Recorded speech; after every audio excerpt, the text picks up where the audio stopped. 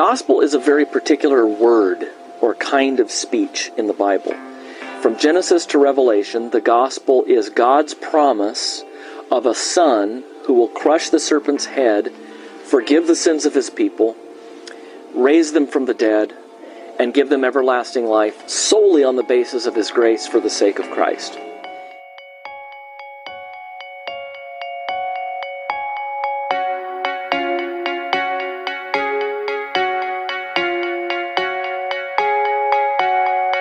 If you're interested in the beginnings of the church, I think looking at the creed is a great way of getting into church history and really seeing where the faith kind of came together.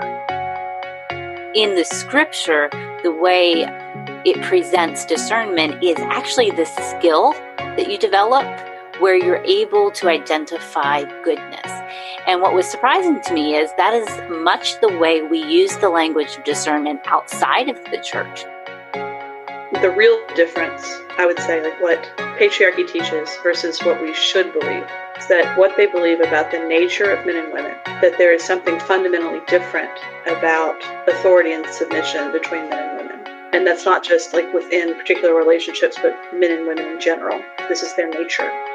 What are the duties required in the Ninth Commandment? The duties required in the Ninth Commandment are the preserving and promoting of truth between man and man. The gospel never tells us something to do. The gospel tells us about something that's been done. Hi, welcome to Theology Gals. I'm Colleen Sharp, and my co-host is Rachel Miller. And today, we're going to be talking with Elise Fitzpatrick and Eric Shoemaker about their new book, Worthy, Celebrating the Value of Women. And Rachel and I have both read this book and highly recommend it to our audience. I will put a link in the episode notes to the book. And just to start out, Eric and Elise, why did you write this book? Yeah, that's a good question. It could probably be answered in several different ways, but as I was joking beforehand, Elise told me to. That's true. It started for me back with really just thinking through issues related to men and women in the Bible and trying to listen more to stories of women sharing about what their experience has been like in the church, their stories of abuse, those sorts of things, as opposed to just sort of pushing them off to the side. And Karen Swallow Prior had tweeted something about neglected women, the widows in Acts 6, being the occasion for the first deacons or proto-deacons. And so that got me thinking about where women were the first in the Bible to do certain things. And I spent maybe an afternoon or something just sort of sorting through resources in the Bible, looking for those sorts of things. Came up with a list of about 20 and tweeted them out. And the Gospel Coalition came along and said, hey, would you turn this into an article? So I turned it into an article, and Elise saw it and liked it and invited me onto her podcast, The Front Porch with the Fitzes. And we were talking about the article there, and she said, you should write this book. And I said, you should write it with me. And here we are. Yeah, that's about the how it went. I think that right about the time that I started talking with Eric about this, I had been doing kind of a deep dive into white privilege in the church, and had really begun to see things maybe a little differently than I had before, and had begun to not only ask questions about ethnicities in the church, but then generally about how women were being treated. So this was, it was already on my radar. And then we just sort of serendipitously connected over Twitter, which generally isn't a good thing, but was this time. It's interesting. That's what I noticed. I remember, Eric, when you started writing and tweeting along these lines, I remember seeing some of the things that you were writing about, and you were giving away books about women or to women, and it was. I remember the kind of the lead up while you must have been working on this. So yeah, that was it. And it's really pretty cool. As I was reading your book, I know that your book and mine were written around the same time, and without either one of us having read the other, right? Right. Yeah. And what was so cool in reading your book was to see the places that we were, coming alongside each other and saying, these same kinds of ideas, right? Like the books are both different; they cover different topics, but the similarities in places that were like echoes of, yeah, I saw that too, and yeah, it was. I'm really pleased at the number of books like that are coming out that are, I think the word is amplifying this message. Yes. And I was really pleased. Yeah, it's interesting to see the number that are coming out at the same period that are not coordinated. Right. It's really interesting to me, very encouraging. Yeah, I agree. There are a number of, I think, very significant, important books that have come out and are coming out. It seems as though this is something that the Lord is speaking into his church at this time. So I'm really thankful that, to be part of that. But, I know that a lot of people are doing a lot of really great work at this point. Eric, you mentioned the list of firsts for women in the Bible. And I know you included it as an appendix in the book, and throughout the book you reference it. I really appreciated it. Could you talk about some of those firsts in redemptive history and why they're significant? Sure. So I'll just flip through it and pick out a few. A woman's absence is the first thing that's declared not good in creation. The first recorded song in human history is the man rejoicing over the woman and rejoicing in her as his equal. A woman is going to give birth to the Messiah. The first recorded words of faith are spoken by Eve in Genesis chapter 4. The first declaration of the Lord's ability to do the impossible is spoken to a barren woman and what he's going to do through her. The first person in the Bible to give a name to God, the God who sees, is a woman, Hagar. And so the list just proceeds like that and notices it's not just the first woman to do something, but the first person to do something is a woman. And I don't really think as I put together that list, I thought it was, I drew a few applications for that Gospel Coalition article and thought, well, this is something more than trivial. This isn't just some random facts. I noted that it shows us that God notices women and he uses women.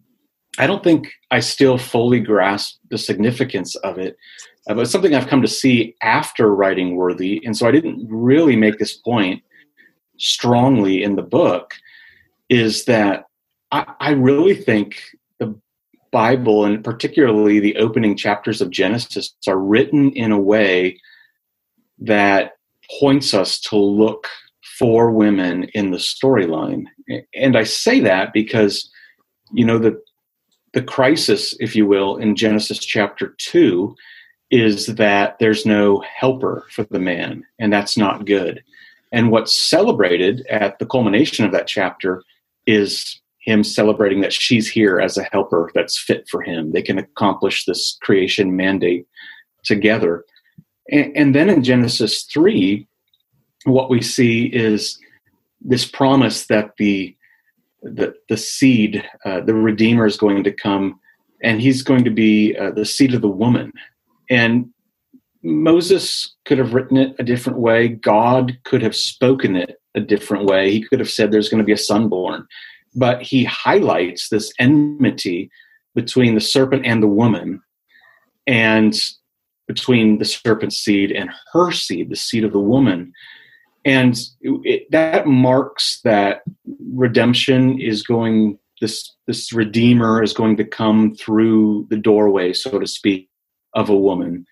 But even then, as we watch the woman through the Old Testament as it unfolds, Adam doesn't speak again, I don't think, after Genesis chapter 3, but it's Eve who speaks at the beginning of Genesis 4 and at the end of Genesis 4, and she's speaking words of faith about what the Lord has done. And then as the Old Testament unfolds, we see time and time again, and Elise does a really good job of this as she writes about Israel and about the church. We see time and again where the line of Christ looking back is threatened. Some patriarch, some ancestor of Christ isn't going to be born unless somebody intervenes. And we so often see a woman of faith do bold and courageous things to rescue the line of the Redeemer. And so women play a key role in getting Christ to us in a literal sense of him being born. And it's often through their relationship to Yahweh that they find the courage to act in unexpected and faithful ways. And even when we get to the New Testament, after Christ is born and lives and dies and rises again, as the church is growing, you see women showing up as essential partners to the Apostle Paul and to others. And it's in that partnership that the Great Commission, now not just the creation mandate, but the Great Commission is being fulfilled. And so women are something more than nice. They're something more than necessary for merely children. They're necessary for the whole thing. Like, whoever called it a blessed alliance was absolutely right. God has designed things so that his purposes won't be accomplished apart from this sort of blessed alliance between men and women.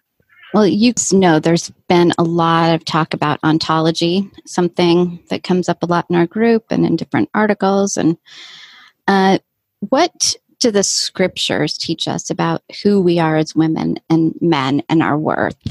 Yeah, that's such a great question, and it's such an important question because one of the pushbacks that we've gotten in our book is because we're talking primarily about ontology, and we're not talking about gender roles. And a lot of people want us to do that and think the book is lacking because we don't. Before you get to be talking about perhaps, and I'm not comfortable anymore even saying gender roles, but anyway, what we want to do is we want to say, look, at the bottom line of who we are has to do with our being created in the image of God, as women, as men, and it's that very imprint of God's image upon us in our ontology that is the most important thing about us. So, as I've said, my husband and I are old and we like to watch Antiques Roadshow. And the fun part of Antiques Roadshow is when, somebody pulls out some canvas that they found in a dumpster somewhere, and the appraiser is just beside himself because he points out the signature of the artist and says, well, this is the long lost whatever piece of art, and it's worth $500,000. Okay, so what makes that piece of canvas go from not being worth anything to being worth a great value? What changes it is, of course, that all-important signature.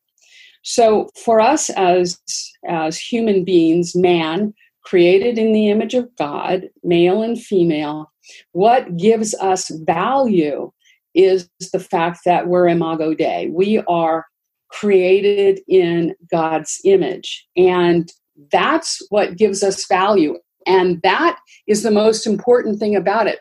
What happens, though, in discussions about this is a lot of times people will say, yes, of course, we all are equal in our ontology. And then they will proceed from there to say, yes, we are equal in our ontology, but we have different natures. And Rachel, I've heard you on this before, and I am so thankful for the work you've done. As if a woman being created in the image of God is somehow different than a man being created in the image of God. And yes, of course, we are male and female, but we are, in our ontology, equally created in the image of God. And one of the things that I've heard you talk about with great interest is, is in the image of Jesus Christ, in Jesus Christ and him being the God-man, whatever nature he doesn't assume is a nature that's not redeemed. And, if somehow females have a different nature in their ontology than men, then how can they even be redeemed? But that's to us the important question that really has to get settled, because so many people will they'll nod their head and they'll say, oh, yes, we are equal in our ontology, but we have these different natures. And I'm like, wait, what? Yes, you're exactly right with the importance there, right? If we are different, but how are we different, right? And and certainly our human nature, our ontology, we have to get this right before we can go on to talk about the rest of how to apply that. It's so key. I think a question that needs to be asked to those who want to say that men and women have two different natures, are two different, in essence, two different types of being. Why stop with male and female? Is there a different ontology for a white person versus a black person, for a blonde versus a redhead? Granted, we do have almost uncountable differences, which is obvious. We're all unique. There's a way in which we're all the same. We're all human beings. We share a category of being, a nature, and we're all different because we're all not each other. And I think that's a challenge for those who want to say there's a female ontology and a male ontology. Is why stop there? Granted, there's a stewardship. If you are white and you've been in a place of privilege, that is different than a person who is black and has been prejudiced against. We have different stewardships based on who we are individually and where we live and when we live and all those sorts of things. But that doesn't change our nature. And that's one of the things I fear about that discussion is there's some reason it's landing on gender and not always landing on everything else. It's a very good point. One of the things when we're talking about this about misperceptions on ontology, there's a section in the book where you talk about various passages in Scripture that have been used to teach or promote misperceptions about women, like Genesis 3:16. Could you talk a little bit about some of those passages or ones that you think are significant? Sure, I'll pick one, and then maybe Elise can pick another one if there's one she wants to rant on after I get done ranting. I think Genesis 3:16, where we find the consequences for the fall, that always comes to mind as a good illustration. And I think there's certainly a popular interpretation of this passage, particularly in discussions about quote unquote biblical manhood and womanhood. And so, the Lord says to the woman, your desire shall be for your husband, but he shall rule over you. And in fact, the ESV has landed on its permanent translation, your desire shall be contrary to your husband or against your husband. And so that construction, what does it mean? Your desire shall be for your husband. The Council of Biblical Manhood and Womanhood's interpretation of that, which is actually written into the Danvers statement, is that women will they will seek to subvert and resist the leadership of their husbands, and try to overtake them and take their place of leadership and that sort of thing. And then they interpret the husband ruling over you as he's going to be harsh and abusive and mistreat you and so forth. And that's taken from later in Genesis 4, where the Lord says to Cain that sin is crouching at your door and its desire is for you, and you must rule over it. And so they're saying the same construction occurs there. Sin obviously wants to overtake and consume and destroy and master Cain, and he's going to have to kill it. And so they argue that's how this should be taken as well.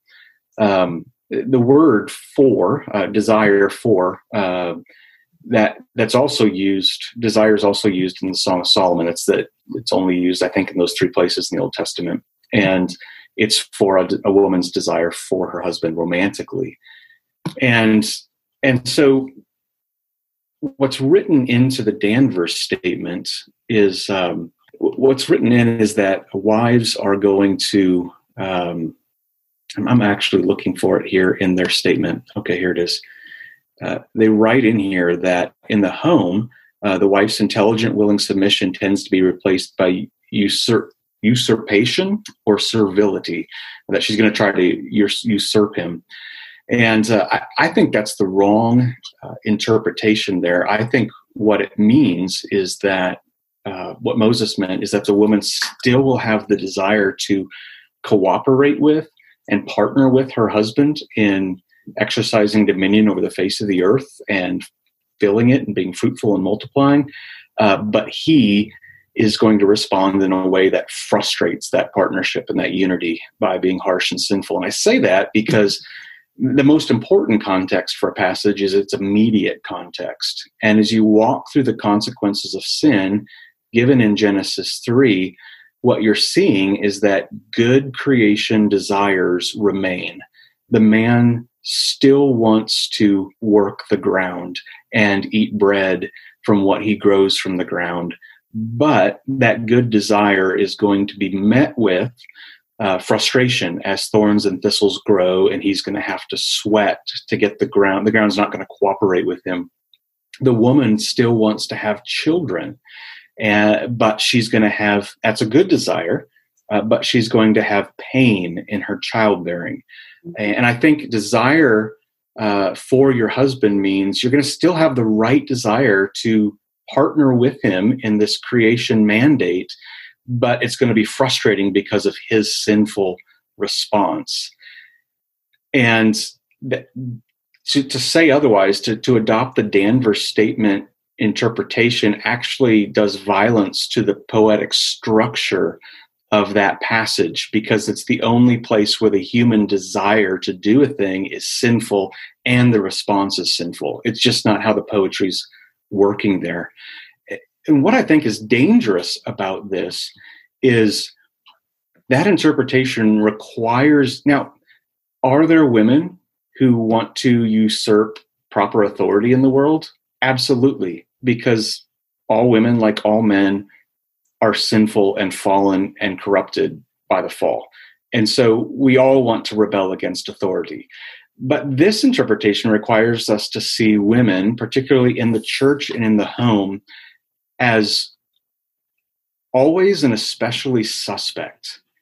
That you need to go into marriage counseling looking for her bent towards usurping her husband, or her bent towards usurping the pastoral leadership in the church. And I think that makes us wrongly suspicious of women. And I think it's particularly sad that this was codified into this creed, the Danvers statement. And, this is a statement that at some of our Southern Baptist seminaries, you have to sign to be able to teach there, which means every single faculty member there has to agree that women are prone to not submit in right relationships, and they're prone to usurp that authority.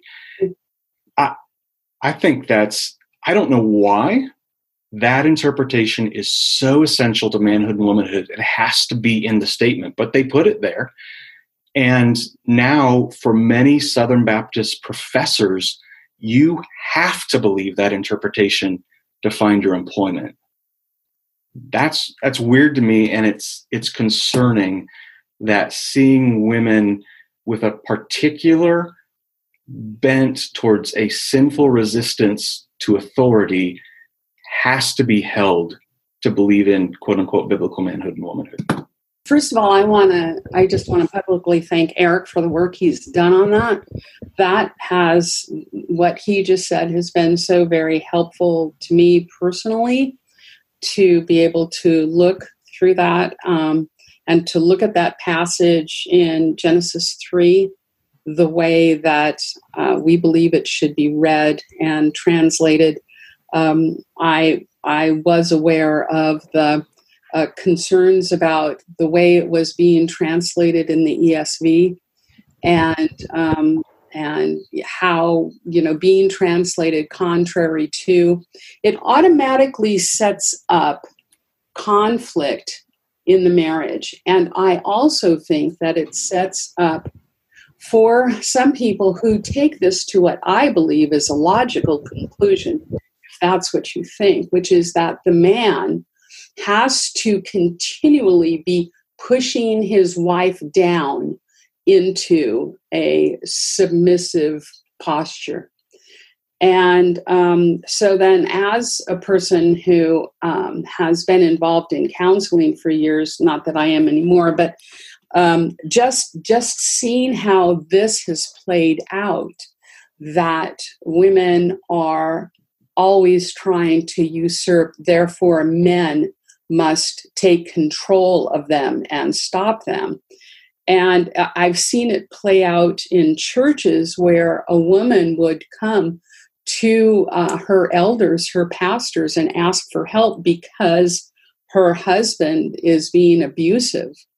And for pastors who have bought into this interpretation, for them to automatically side with the husband in telling the wife the problem is really that she's not submissive enough, she doesn't, she's not pretty enough, she's not quiet enough.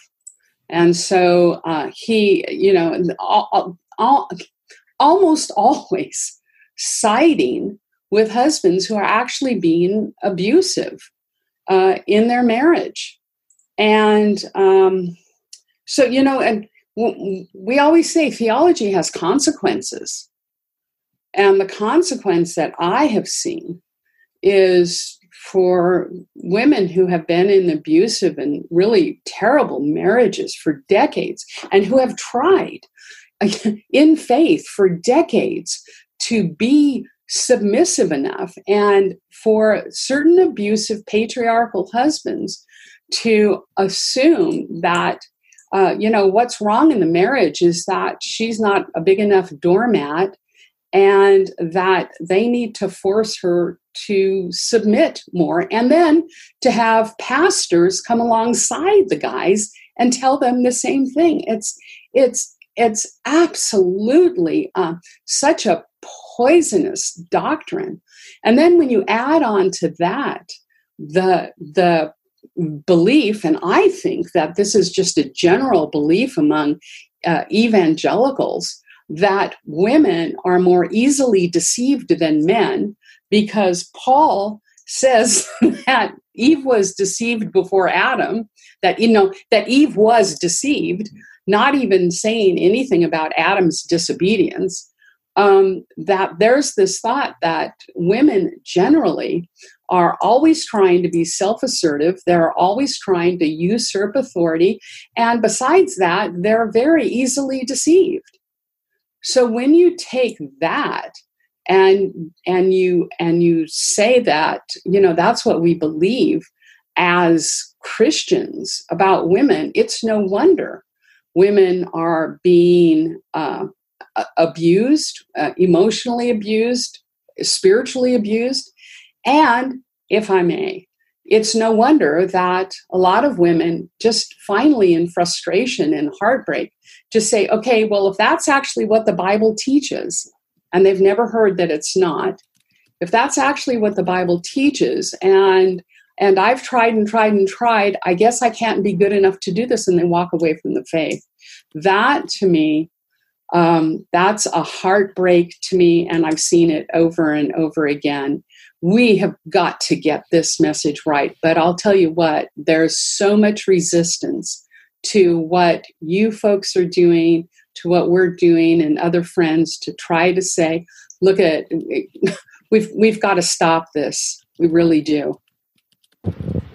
Thank you so much. That was so helpful. And these are things that we've been talking about for a while on this podcast. And I'll tell you, for me, it's been so eye-opening when I started studying this a few years ago, the Genesis 3:16, and I realized all of the practical implications of believing that.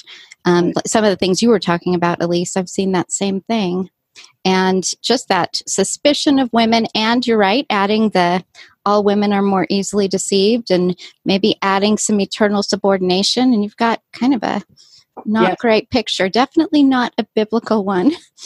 In the book, you talk about, I'll read just part of a quote. You say, what should you see when you see a Christian woman? You should not see a snare, a temptation, and a pitfall. You should not see an object of sexual gratification, a threat to power, a crafty usurper, and you go on from there. But so, and you do talk in there also about how we should view women, but we'd like to talk about that. How should we view women? Yeah, well, I think that, we can look at some of the Pauline epistles and talk about how we should view women. We should view women as sisters and mothers and daughters, and we should have a biblical perspective on one another. Well, what does the Bible tell me? Not only do I know certain things as a woman. I mean, I know that every woman I come in contact with sins. we all do that.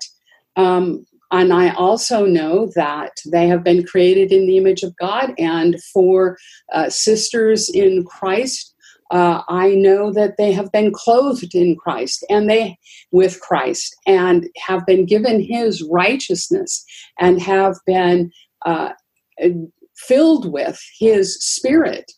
And so what do I need to know? That I in my relationships with other women, those are the things that I would like to come into every relationship with, which is. And I need to understand also that I need to love my neighbor, whether my neighbor is a female or a male, and give my neighbor the benefit of the doubt that my neighbor is trying in her way to love God and to love her neighbor, and to begin to. Instead of having these caricatures, she's a vixen, she's a vice, what do we do about a problem like Maria? Those kinds of things we need to say, look at, we are all of us sinful. We are all of us broken. We are all of us in need of grace for one another and from God. And then to assume the best. Instead of looking at women and always assuming the worst. Even the way we take the stories in the Old Testament, the story of Bathsheba. I mean, how many times in my Christian experience have I heard the story about David and Bathsheba having an affair? And, and I remember it was probably, I don't know, a year and a half ago or so, I tweeted something about it, or I posted it somewhere, that, this wasn't an affair. This was rape, and maybe she wasn't screaming for help, but it was certainly a powerful person taking advantage of someone who was weak. And the pushback that I got, because what people want to do is they want to say, well, yes, David sinned, and yeah, he was a murderer, but there's that Bathsheba. Again, we're getting back to this view that somehow women are worse. And I can remember even in my own writing talking about the Samaritan woman as though she was a woman who had any choice in her life about her divorce, her divorces, or even the fact that she had to, at this point, in order to survive, just live with someone. And never even considering the fact that she didn't have the right to divorce, that it was men who were divorcing her. And then, I discovered in doing some research about her that in the Eastern Orthodox Church, she's venerated as her name is Fotine. That's the name they have given her. And that she was martyred in North Africa with her sons as she was there spreading the gospel. Well, here's the first Gentile to whom Christ reveals that he's the Messiah. It's the first Gentile who hears that message, and she's the first Gentile who goes and is commissioned to go with the Great Commission to tell other people. Imagine the courage that it took for this woman who had been denigrated and disgraced, to go into this village where everyone knew who she was and to say, come and see a man.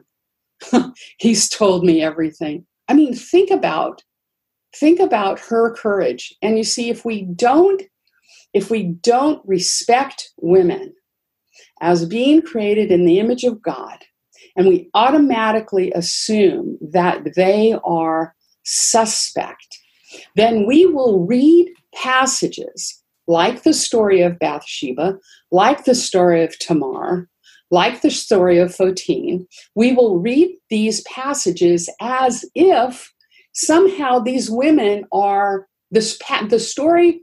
The moral of the story is don't be like them or something. We've got. We need to do a rereading, and that was one of the things that I really loved about this project, was doing a rereading of Scripture and looking for ways in which the Bible, the Holy Spirit, honored women, and many of them were not the typical, what we would call honorable, typically biblically feminine women. What Elise was just saying there about the benefit of going back and rereading these passages, that was one of the biggest benefits to me, I think, in writing Worthy, was just going back to the focus of Scripture, the section we were writing about, and reading through it. So like on the chapters on Jesus, I just went through the Gospels and I went through all four and just marked every place a woman shows up and just tried to see how Jesus spoke and how he interacted and what he said. And, one of those passages that just really struck me was in Luke 11. I keep coming back to this. It says, as he was saying these things, a woman from the crowd raised her voice and said to him, "Blessed is the womb that bore you and the one who nursed you." And Jesus said, "Rather, blessed are those who hear the word of God and keep it." And so here's this woman in the crowd who probably, like everyone in her culture was reducing the blessedness of a woman to, first of all, what she did, the bearing of children, and second of all, who that male child was. And so a woman's blessed if she has kids, she's more blessed if she has a son, and she's the most blessed if she gives birth to the Messiah. And Jesus says, no. The place a woman finds her blessedness is in hearing the word of God and keeping it. The way that a woman is fully and finally blessed is by hearing the gospel, that Christ, the Son of God in the flesh, lived a life of perfect righteousness, died on the cross for the sins of his people, rose from the dead, conquering Satan and death and sin, and he reigns at the right hand of God. And when you trust in him, he gives you the forgiveness of sins, and you're blessed with every spiritual blessing in the heavenly places in Christ. And so what we can find sometimes in gender discussions is that the really blessed woman or the really blessed man is the one who fits herself or himself into these cookie cutter roles, which sometimes are overextensions of implications of perceived principles. And if you really want to be a blessed woman, then you'll do this and this and this, which almost, or maybe it simply does, subtracts from the sufficiency of the gospel. I appreciate how you answered those questions. And one thing that I appreciated, particularly in the book, you talked about the change in women's primary calling from the Old Testament to the New. Mm-hmm. And I think the quote I have here is, in Old Testament times, women viewed their primary role as building God's kingdom through the birth of the promised one, right? Mm-hmm. And then because the Messiah has come, a woman's call is to expand God's kingdom through many different vocations. Could you kind of flesh that out and talk a little about what you're getting at there? Yeah, I'd love to do that, because for me personally, one of the things that was most intriguing to me as I was working on this book was coming to see how in the Old Testament times a woman was considered to be part, outwardly, of course, to be part of the covenant community because she was in relationship with a circumcised father or husband or son or brother, that it was really through that sign of the covenant, which was a male sign of the covenant, that her relationship, in some ways, of course, she had to have her own faith, but she signaled that by being in relationship with a circumcised male. Then in the new covenant, you have a switch from this gender specific act of circumcision to baptism, which is open to both males and females. And basically what that means is that sign of the covenant is no longer dependent upon a woman's natural relationships with males, and that bleeds way over into the new covenant, into the New Testament, where we have, even in patriarchy, men being basically the priest in their house, and the wife has to have a relationship with him. But see, that's not at all the picture that we have in the New Testament. And so now the sign of the covenant, which is baptism, is open to males and females. And now the way that I signal, and everybody does whatever they want to do with baptism, and that's not my point. It's just that females and males can receive the sign of the covenant whenever you think it's right in your tradition to do that, and that really the only relationship that I, as a new covenant woman, have to have is the relationship with Jesus Christ, who is the circumcised, baptized male. He's the only one. So what that means to my way of thinking is that whereas I was trying to get, or I would have tried to get under the old covenant, my identity as being part of the household of faith, my identity from a male or from being married or giving birth or, before the Messiah, giving birth hopefully to the promised one. Now I get my identity instead from Jesus Christ. And what that means is that perhaps I live that identity out as a married woman with children, and I live my life seeking to build the kingdom with and through them, but I don't have to do that. And that, for me, is another one of those places where there are so many single women who believe that their identity is really lacking as Christians because they're not married or they don't have children. Whereas the Great Commission is given to males and females, and that's where we're supposed to be focused. And what's really interesting to me is that when you start reading then the book of Acts, and you find the first baptized convert in Europe is what we, I think, should assume is either a widow or a divorced or a single woman. We never hear anything about Lydia's husband or her children. The first convert to Christianity in Europe is a single woman, a businesswoman.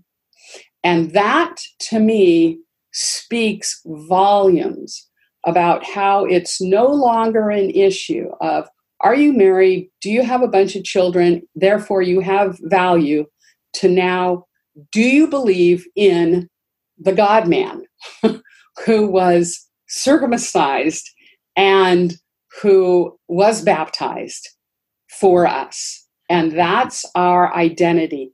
And this is another one of these places where if you begin to say things like that, people who have found their identity as being a godly mom, and that's a good thing, but that's not your primary identity. Your primary identity is being hidden in Christ.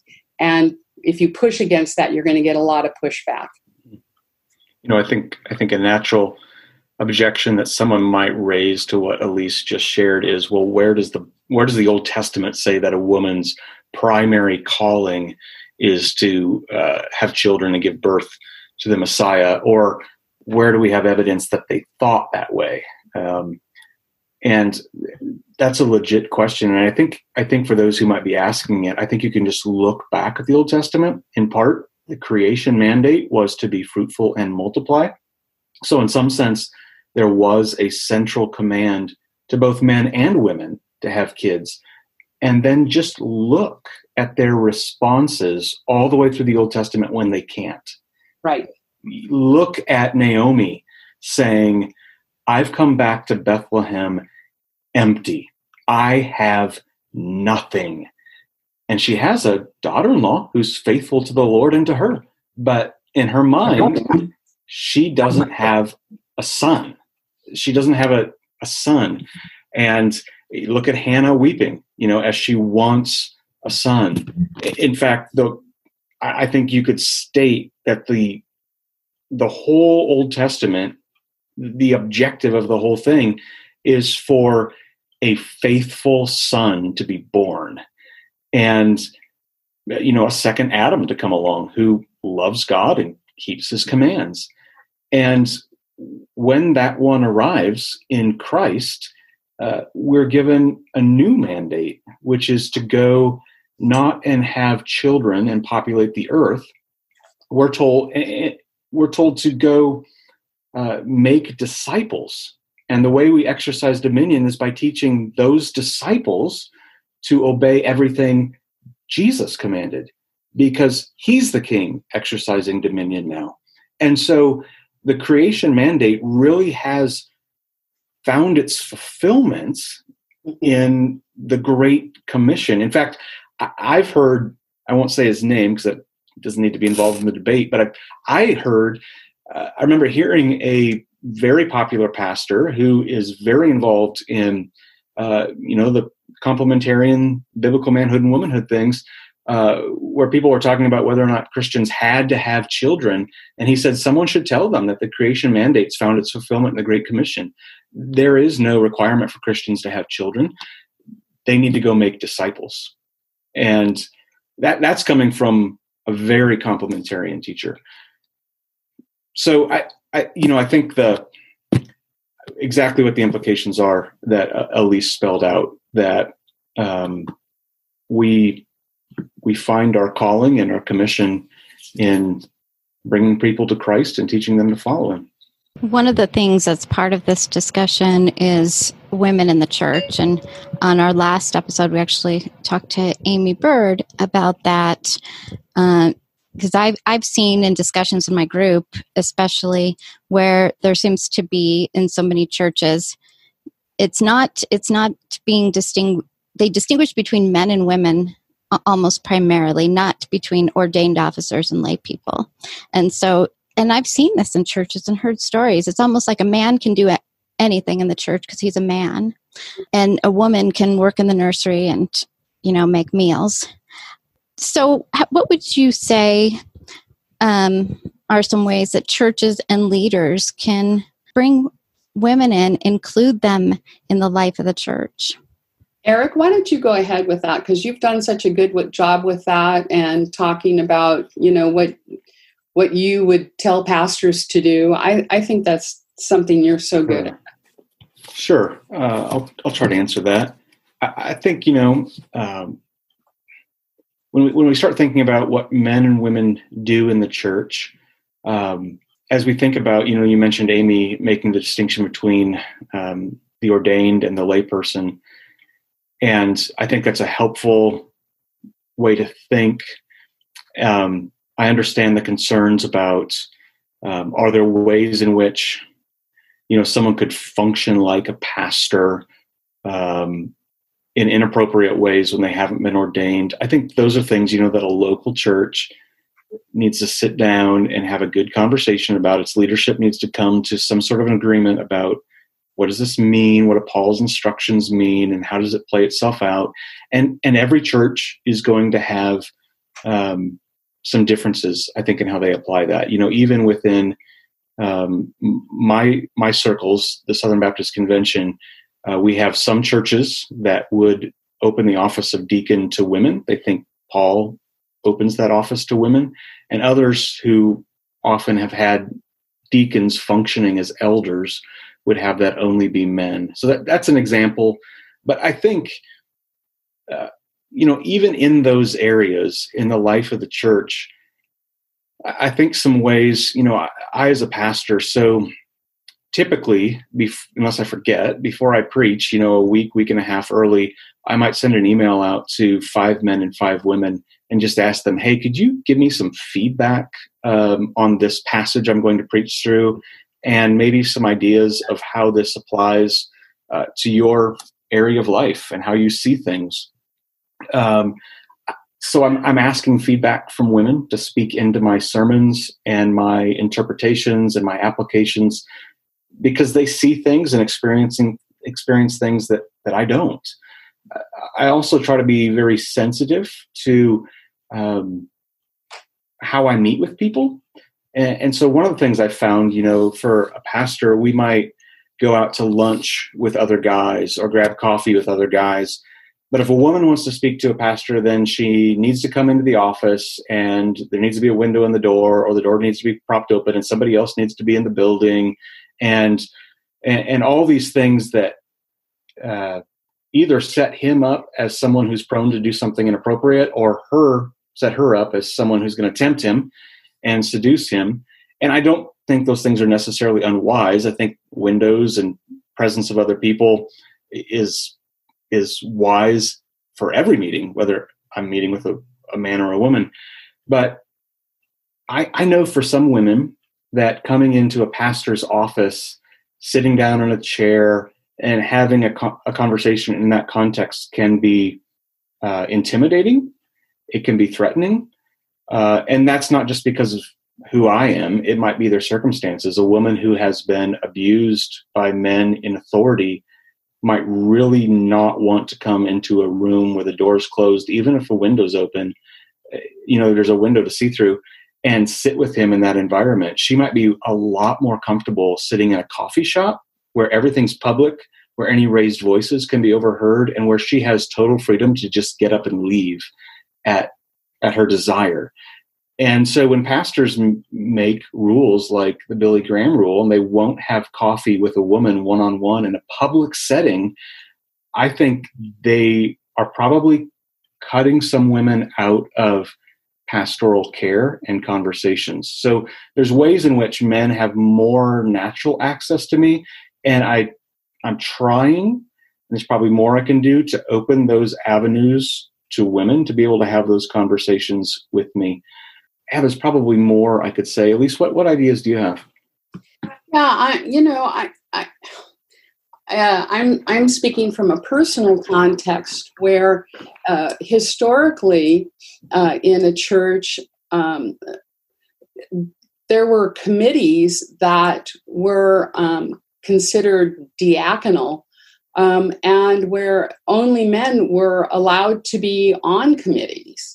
And then as this church is beginning to change and try to see things differently, they're asking women to be on the committees, and not just as a pretty throw pillow, as you would say, Rachel, but also as, we want to hear from you. We're sure that you're gifted in ways and we need to hear from you. So, doing things like that. And then actually asking women for their opinion, and assuming that God has, if a woman has the Holy Spirit, if she's Christ, she has the Spirit, she's been given gifts, and those gifts are necessary for the church.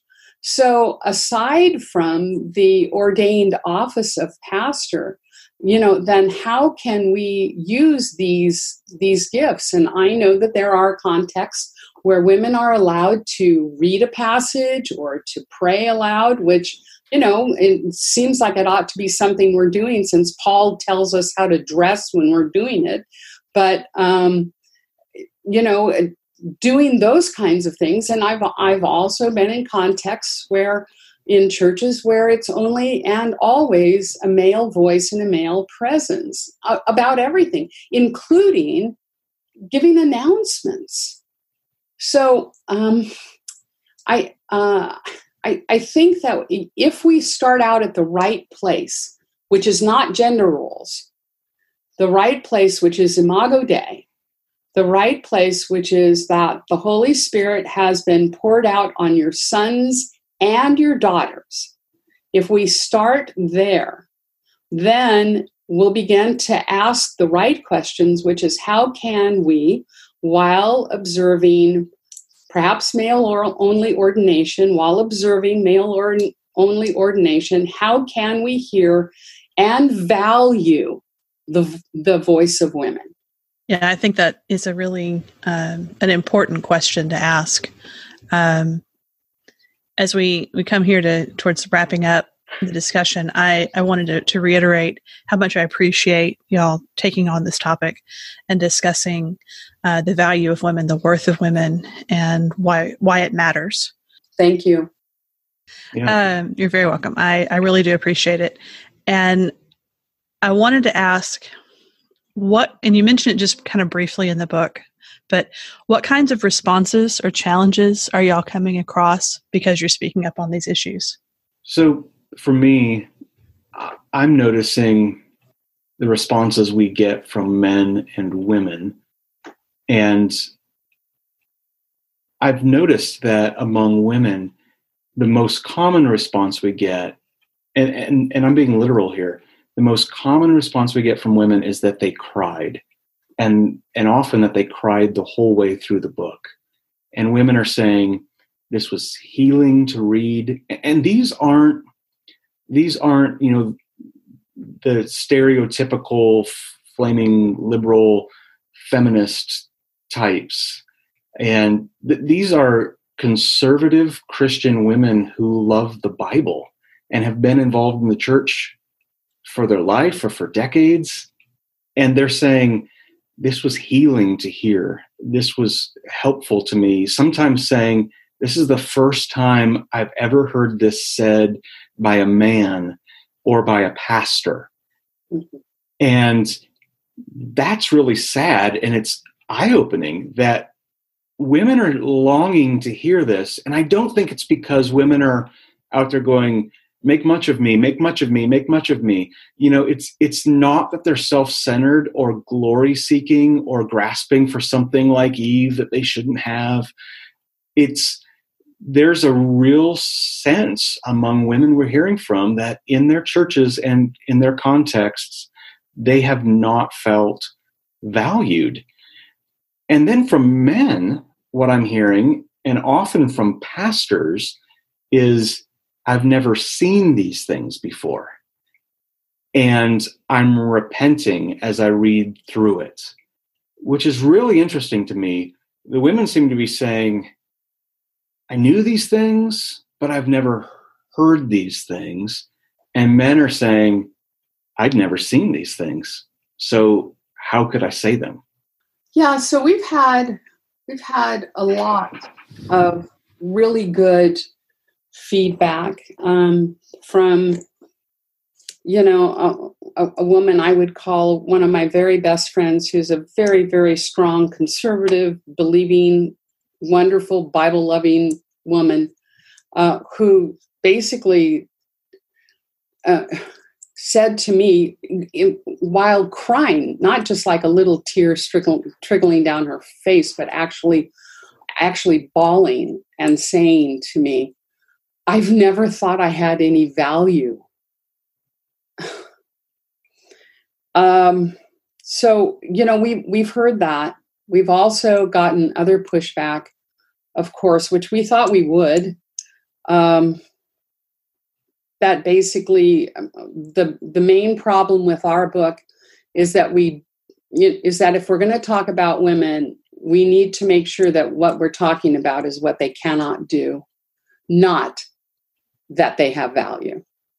And so we have had a conference cancel because of that. And so, I mean, it's not a nothing.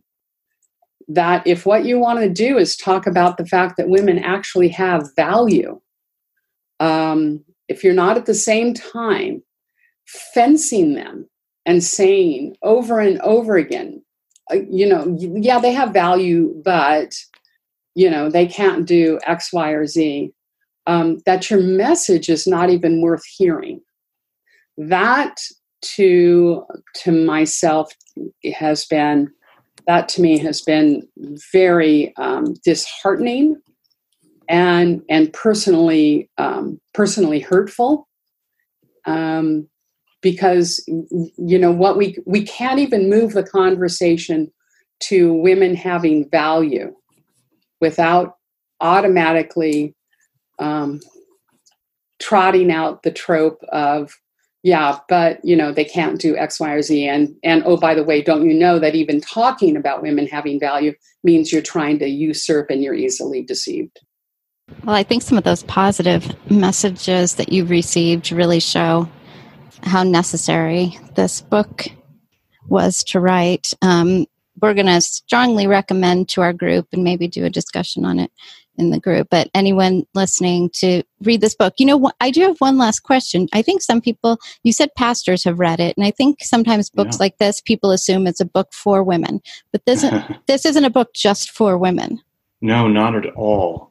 In fact, I primarily wrote it, Elise kept having to tell me, you know, here's the kind of women who will be reading this. I primarily wrote it for men. As I was writing my chapters, that's often who I was thinking of was men like me. I was writing the book I wish I had and needed to have. And so, yeah, that's what's been amazing. We'll describe the book to people, especially as this was, before it was coming out, I would describe the book to people and say, hey, this is a book worthy celebrating the value of women what it does is it walks through the storyline of the Bible from Genesis to Revelation, and it pulls out and displays and celebrates how women are integral to God's purposes and shows the value they have in his kingdom. And 9 out of 10 times the response would be, that book sounds great. I'll have to buy that for my wife. Mm-hmm. Or maybe our church's women's group could read that book. And the assumption seems to be that the value of women is a topic that only women need to be thinking about. It's not a topic that men should be interested in. And people will ask me, why would men read this book? Why would a man write this book? And my response is always, because men should care about the value of women. They're created in the image of God and they reflect him. They're his creation. And so to not care about the value of women is in some way to not care about God. And what really astonishes me is I don't find that with other books, our other topics. I mean, we don't seem to think, well, this book's about the value of creation, so only men would want to read it. For some reason, when it comes down to women are a women's issue. Men don't really need to think deep about them. Well, I appreciate so much that you guys have joined us. I'm going to link in the episode notes the book and also your podcast. They have a podcast together now, and so we'll link that in the episode notes for our listeners also. So thank you so much for joining us. Thank you, Colleen. Yeah, thank you for having us. It's been great.